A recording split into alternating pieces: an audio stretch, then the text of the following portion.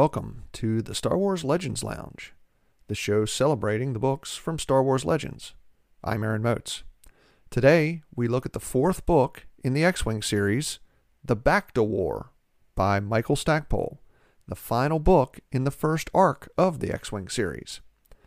Now, it's been really fun to reread these books. The X-Wing books really are some of my favorite series in the Legends timeline.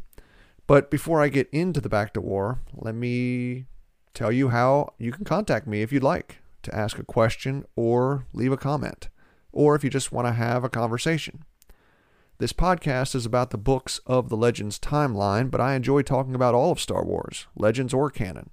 So feel free to contact the show with whatever you want. You can email me at swlegendslounge@gmail.com or tweet me at legendslounge1. There's no question this week, so let's dive right into the book. X-Wing, The Bacta War by Michael Stackpole. Let's head in to the Star Wars Legends Lounge.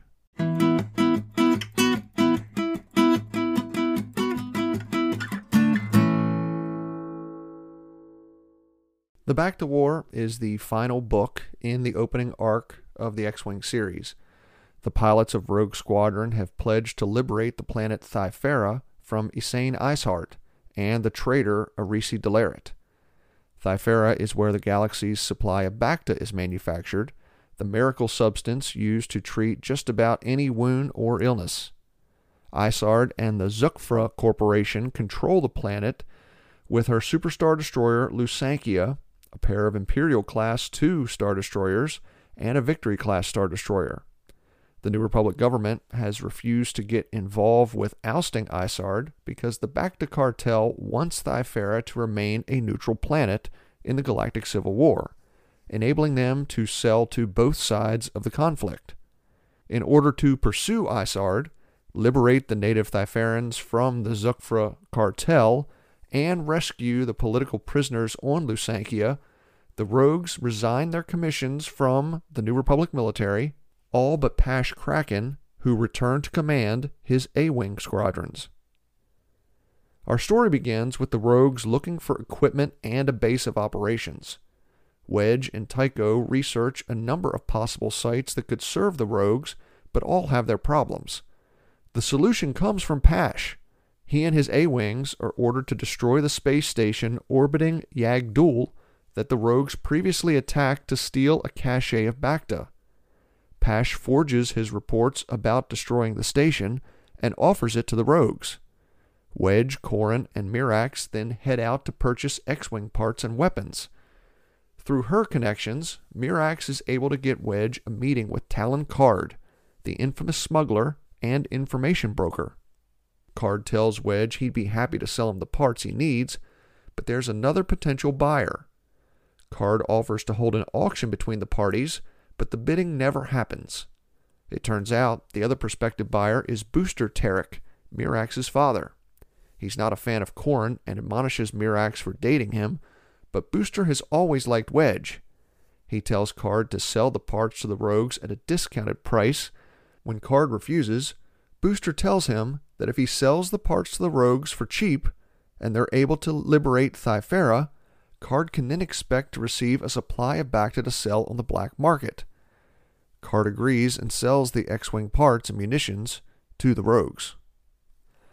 So the rogues now have their base and their supplies, but Wedge knows they'll need help to wage a war against Isard and the Zukfra cartel. He enlists the help of former rebels Elskol Lelro and Sixtus Quinn, freedom fighters who've helped lead revolts on several Imperial worlds. Loro introduces the rogues to the Ashern rebels, a group of Vratix revolutionaries and former members of the Zoltan Corporation, the other Bacta cartel that was ousted by Zukfra. In addition to Loro and Quinn, Corran and Mirax learn that former rogue Bror Jace is alive and helping the Ashern. Jace flew with the rogues when the New Republic defeated Imperial General Evir Daracote at Borlaus. Jace then left to return to Thyfera. He was ambushed and was presumed dead after the wreckage of his X-Wing was found. but Jace says the Zoltan Corporation got word of the ambush, smuggled him out of the area, and staged his death. Since then, Jace has been fighting with the Ashern. With the help of Aela Wasiri, the Ashern launch a number of terrorist attacks on Zukfra facilities. Meanwhile, the rogues stage some hit-and-run attacks on the Bacta shipments leaving Thyfera. Wedge donates most of the Bacta to Coruscant, but gives some to Mirax, Booster, and their smuggler friends to sell, taking a portion of those profits to finance the war. Isard is enraged by the attacks, but more than that, the attacks by the rogues and the Ashern put her under a lot of pressure. They're cutting into the profits for the Zukfra Corporation. Isard tasks the former Imperial Moff Flurry Veru to use his underworld contacts to find the rogues' base.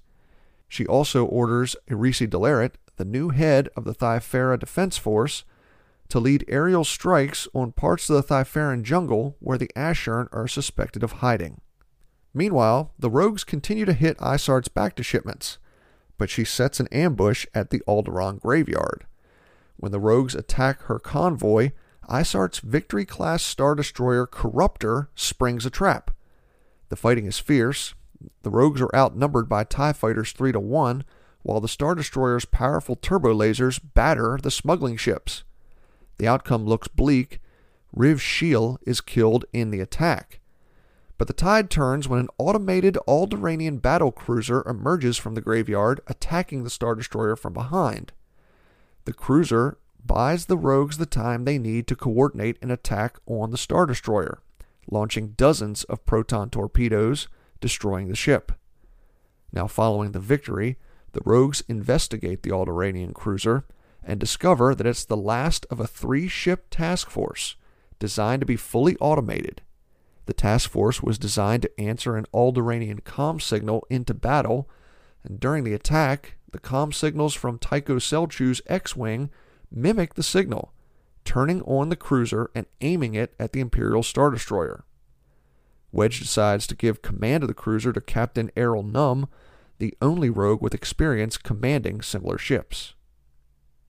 Following the destruction of the Corruptor, Isard decides to try and flush the rogues out of hiding, ordering an attack on a small colony on the frozen planet Halonet. The colony found itself in the midst of a pandemic, and in their desperation, accepted some of the stolen Bacta from the rogues. Isard uses Irisi and her TIE squadron to destroy the colony and vows to attack others to accept any stolen Bacta from the rogues. Wedge now knows the clock is ticking, but before the rogues can attack Thyfera, he knows they have to neutralize Isard's remaining Star Destroyers. Luckily for the rogues, the captain of one of the Imperial-class Star Destroyers, Sayer Yanka, has grown disillusioned with Isard's leadership. So Wedge offers Yanka a bribe. If he and his ship Avarice defect, Wedge promises to talk to the New Republic leadership when and if the rogues return, and put in a good word for Yanka and his crew. Yanka and his crew agree, and the Avarice defects and is renamed the Freedom. Finally, Wedge and Booster develop an ambitious plan to neutralize Lusankya and Virulence, the final Imperial-class Star Destroyer. They leak the location of the Yagdul space station to Isard. She takes the bait and sends both ships to destroy it. Booster then traps Lusankya with the station's tractor beams and, using 80 proton torpedo aiming sensors, tricks the captains of the Star Destroyers into believing that the station is about to launch hundreds of proton torpedoes at Lusankya. Virulence, acting as bodyguard for Lusankya, cuts in front of the Super Star Destroyer, breaking the tractor beam lock and allowing Lusankya to jump back to Thyfera. Now Pash Kraken's A-Wing unit then arrives at Yagdul, and between the tractor beam lock, the fake proton torpedo threat, and Pash's 3 A-Wing squadrons, the Virulence surrenders to Booster Terek. Meanwhile, the Lusankya arrives back at Thyfera, expecting to find the rogues and their retrofitted fleet of cargo freighters. But the rogues aren't there. Just as Isard and Lusankya's captain realize they've been tricked, the rogues jump into the system, followed by the freighter fleet, along with Captain Yonka and the Freedom, trapping Lusankya in orbit around the planet. Now on the ground, Aela and the Asuran rebels attack the Zukfra headquarters. They arrest Fleury Veloux, but Isart and Irisi escape. Corran and Tycho lead a flight of rogues in pursuit. Corran pursues Irisi, following her around Thyfera's moon. The two trade glancing shots, but Irisi is no match to Corran in a dogfight. Corran shoots down the traitor and watches her TIE fighter crash into the moon's surface, killing her. He then speeds off in pursuit of Isart's shuttle. But Corran's out of proton torpedoes, and the Imperial Security Director is about to jump to hyperspace.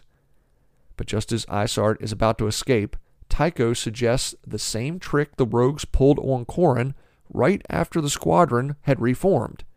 Since he's closer to Isart, Corran locks his targeting computer on the shuttle and then feeds the information to Tycho. Tycho then launches his last two proton torpedoes, destroying Isart's shuttle. Now the battle ends with the rogues, the Freedom, the Virulence, and the freighter fleet battering the Lusankya into submission. After the victory, Wedge contacts Admiral Ackbar and the New Republic, offering them Lusankya and the Freedom. Of course, the New Republic accepts the Star Destroyers, and Ackbar offers Wedge and the rogues the opportunity to rejoin the New Republic military, saying he misfiled their resignations. The rogues accept, but Wedge wants their first mission to be to search for the prisoners that Corran and Tycho had been held with in Lusankya. It turns out that Isart moved the prisoners off the ship shortly after arriving at Thyfera, shipping them out to hidden prisons throughout the galaxy. The story ends with Corran and Mirax getting married, and with Booster Terrik keeping the Virulence. He agrees to surrender most of its weapons to the New Republic, and renames the Star Destroyer the Errant Venture, and plans to turn it into a flying trading post and casino. Time for a break. When we return, I'll talk more about the Bacta War and the entire first arc of the X-Wing series. I'm Aaron Moats. You're listening to the Star Wars Legends Lounge.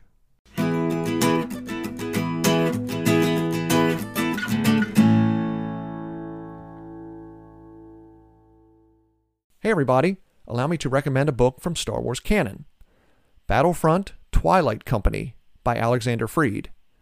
Inspired by the video game Star Wars Battlefront, Twilight Company tells the story of the 61st Mobile Infantry as they battle Imperial forces on multiple worlds throughout the Mid-Rim. The fighting is brutal and dirty. The soldiers are cynical and bitter, but ferociously loyal to one another. If you want to see the gritty, ugly side of the Galactic Civil War, check it out. That's Battlefront: Twilight Company by Alexander Freed.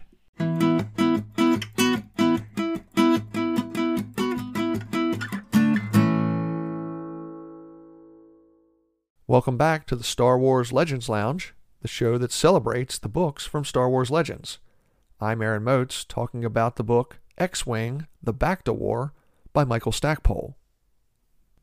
The Bacta War is a satisfying conclusion to the first arc of the X-Wing series. However, much like the second book in the series, Wedge's Gamble, a lot of this book feels to me more like Wraith Squadron books. Now, not quite as much as that second book. There are more starfighter dogfights. There's more of the rogues flying in battle against TIE fighters. But there are a lot of the commando type raids that you get in the Wraith Squadron books. I'm not saying they're bad. They're not. They just don't feel like Rogue Squadron to me. However, that does not mean that I don't like this book. I really like this book. I really like the first arc of the X-Wing series. I was trying to think if it's my favorite arc in Legends, and I don't know if it is, but it's definitely up there. And I like the fact that it doesn't rely on the main characters that we have from the movies. I believe the X-Wing books are the first ones where the big three and then Lando, so I guess you could call it the big four, but it's the first time we ever see stories where they are not the main characters. and they are not the ones saving the day in the end.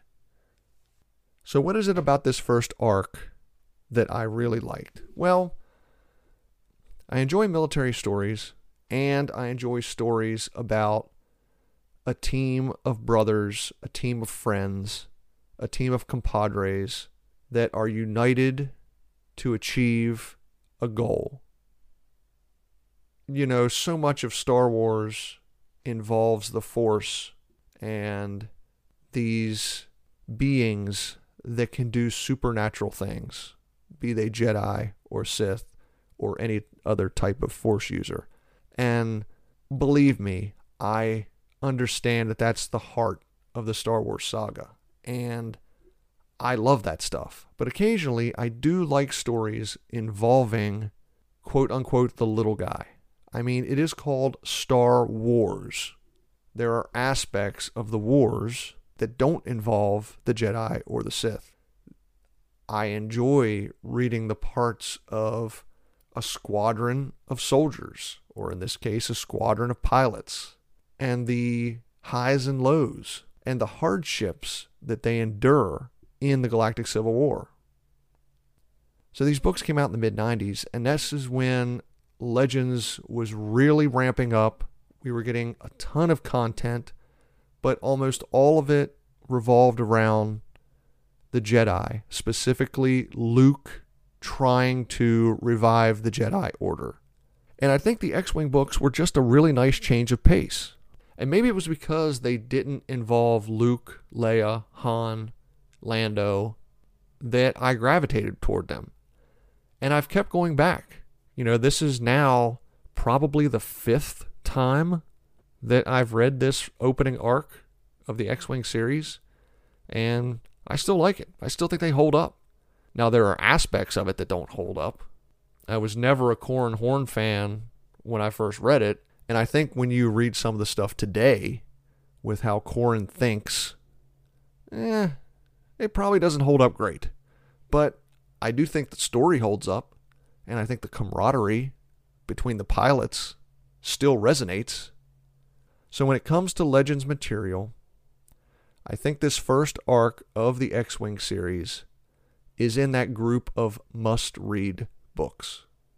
There's probably a group of about 12 to 15 must-read books if you really want to enjoy Legends. And I think this first arc is in that group of 12 to 15 books.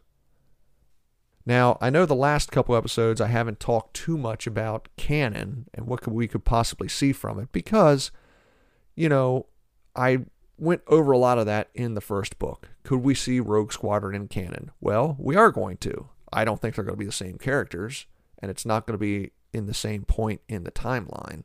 But we know that there is a Rogue Squadron movie coming out. I believe it's in 2023. So we know we are going to get the Rogues in canon, and we know that it's supposed to be a fighter pilot movie. I'm really geeked for that. Is there anything else that we can see in canon? Well, there are some things that already have made the switch over. The planet Thyfera, the healing substance Bacta, and the alien species, the Vratics, that manufacture the Bacta, they are all canon. Now, not nearly as much is known about Thyfera or the Vratics or the manufacturer of Bacta in canon, but they are there. It's basically the same background information that you get from Legends. It's just that in Legends, there's a lot more of it. Now, a couple of the other things I think you could see in canon. I get a sneaky suspicion that sooner or later, Talon Karrde will be made canon. I don't think he's going to be in the same time period in canon that he is in Legends. In Legends, he's almost exclusively post Return of the Jedi. I think in canon, he might be used more in the time period preceding A New Hope, sort of where the movie Solo: A Star Wars Story is set.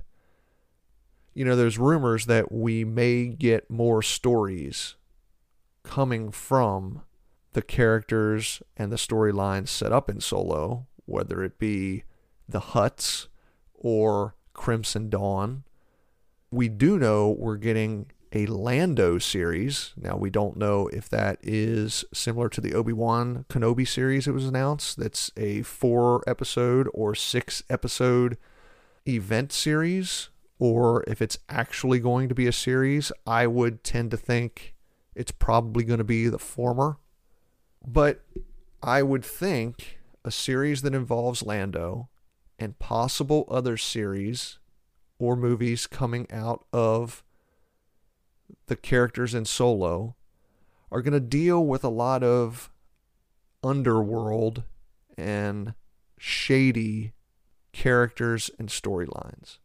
And I can see Talon Karrde, a smuggler and information broker, fitting nicely into that area. Now, that's not to say that Talon Karrde wouldn't fit in the timeline in canon like he is in Legends. They've already announced the Book of Boba Fett series, and we know we're getting a 3rd season of The Mandalorian. Those are both post Return of the Jedi. And at least the Boba Fett series appears to be an underworld type series. So I think we could see Talon Karrde in the future. We could see Booster Terrik and Mirax Terrik. They're smugglers. I don't think we'll see Mirax Terrik and Corran Horn together. I don't think we're going to see Corran Horn in canon. But I do think you could see definitely Talon Karrde and possibly Booster and Mirax Terrik in canon in the future with the stories that they have announced. And I'm not just saying they have to be on the big screen. I think some of these stories are going to be published, whether it be in a novelization or comic books. Maybe that's where they enter canon. In a Crimson Dawn book or a Boba Fett comic. Something like that. But I would be surprised that if we don't eventually get Talon Karrde into canon. Another thing that I really like about this first arc of the X-Wing series is the number of alien species, or alien characters, I should say, that have prominent roles. Are they the main characters? No. But they play prominent roles. You have the Twi'lek, Nawara Ven. You have the Gand, Oral Kurg. You have the Bothans, Asir Sylar, and of course Borsk Falia. I still want Borsk Falia in canon somewhere. I don't know where, but I want him there. But whether or not I ever get Borsk into canon, the one thing I would like to see more of in Star Wars canon are prominent alien characters. I haven't read all of the canon novels. In fact, I've probably only read about half of them. And I definitely haven't read all the comics. I'm not a big comic reader. But of the novels and comics that I have read, there just seemed to be a lack of prominent aliens. Now, I did read the first book of the High Republic series, Light of the Jedi, and there are a couple prominent aliens in that book. So maybe in this High Republic publishing initiative, we're going to see more aliens in prominent roles. But that's something I always enjoyed in Legends, at least when I was growing up. Now, going back and rereading these, maybe I'll realize, there weren't as many as you thought there were. But when I was growing up reading these, I always thought there were a number of alien characters that did important things, and especially here in the X-Wing series. So, what did we learn from this first arc? We learned that Corran is force sensitive. We learned that 12 ace X-Wing pilots can accomplish the impossible. And we learned that Wedge is a badass. Well, no, we always knew Wedge is a badass. But the first arc of the X-Wing series confirms Wedge's badassery, if that is a word. It is now. So, before I wrap up, I'm sure you want to know what book is going to be on the next episode. Well, one of the reasons I started this podcast is to force myself to read the 25 or so Legends books that I haven't read yet. As far as I know, I own all the novels in the Legends timeline, 176. But there are 25 or so that I haven't read yet, most of those taking place during the prequel era. So I'm going to start remedying that. For the next episode, I'm going to read the earliest one of those chronologically, Maul Lockdown. So please join me on May 7th for the next episode. Until then, if you'd like to get in contact with me, please email the show at swlegendslounge@gmail.com or send me a tweet at legendslounge1. Ask me a question or send me a message. I'd love to hear from you. Canon, Legends, doesn't matter. Anything. Let's get a conversation started. Until then, thank you so much for listening to the Star Wars Legends Lounge. We actually passed over 500 downloads recently, so thank you so much for that. And please continue listening. I'm Aaron Moats. Remember, there's always a bit of truth in Legends.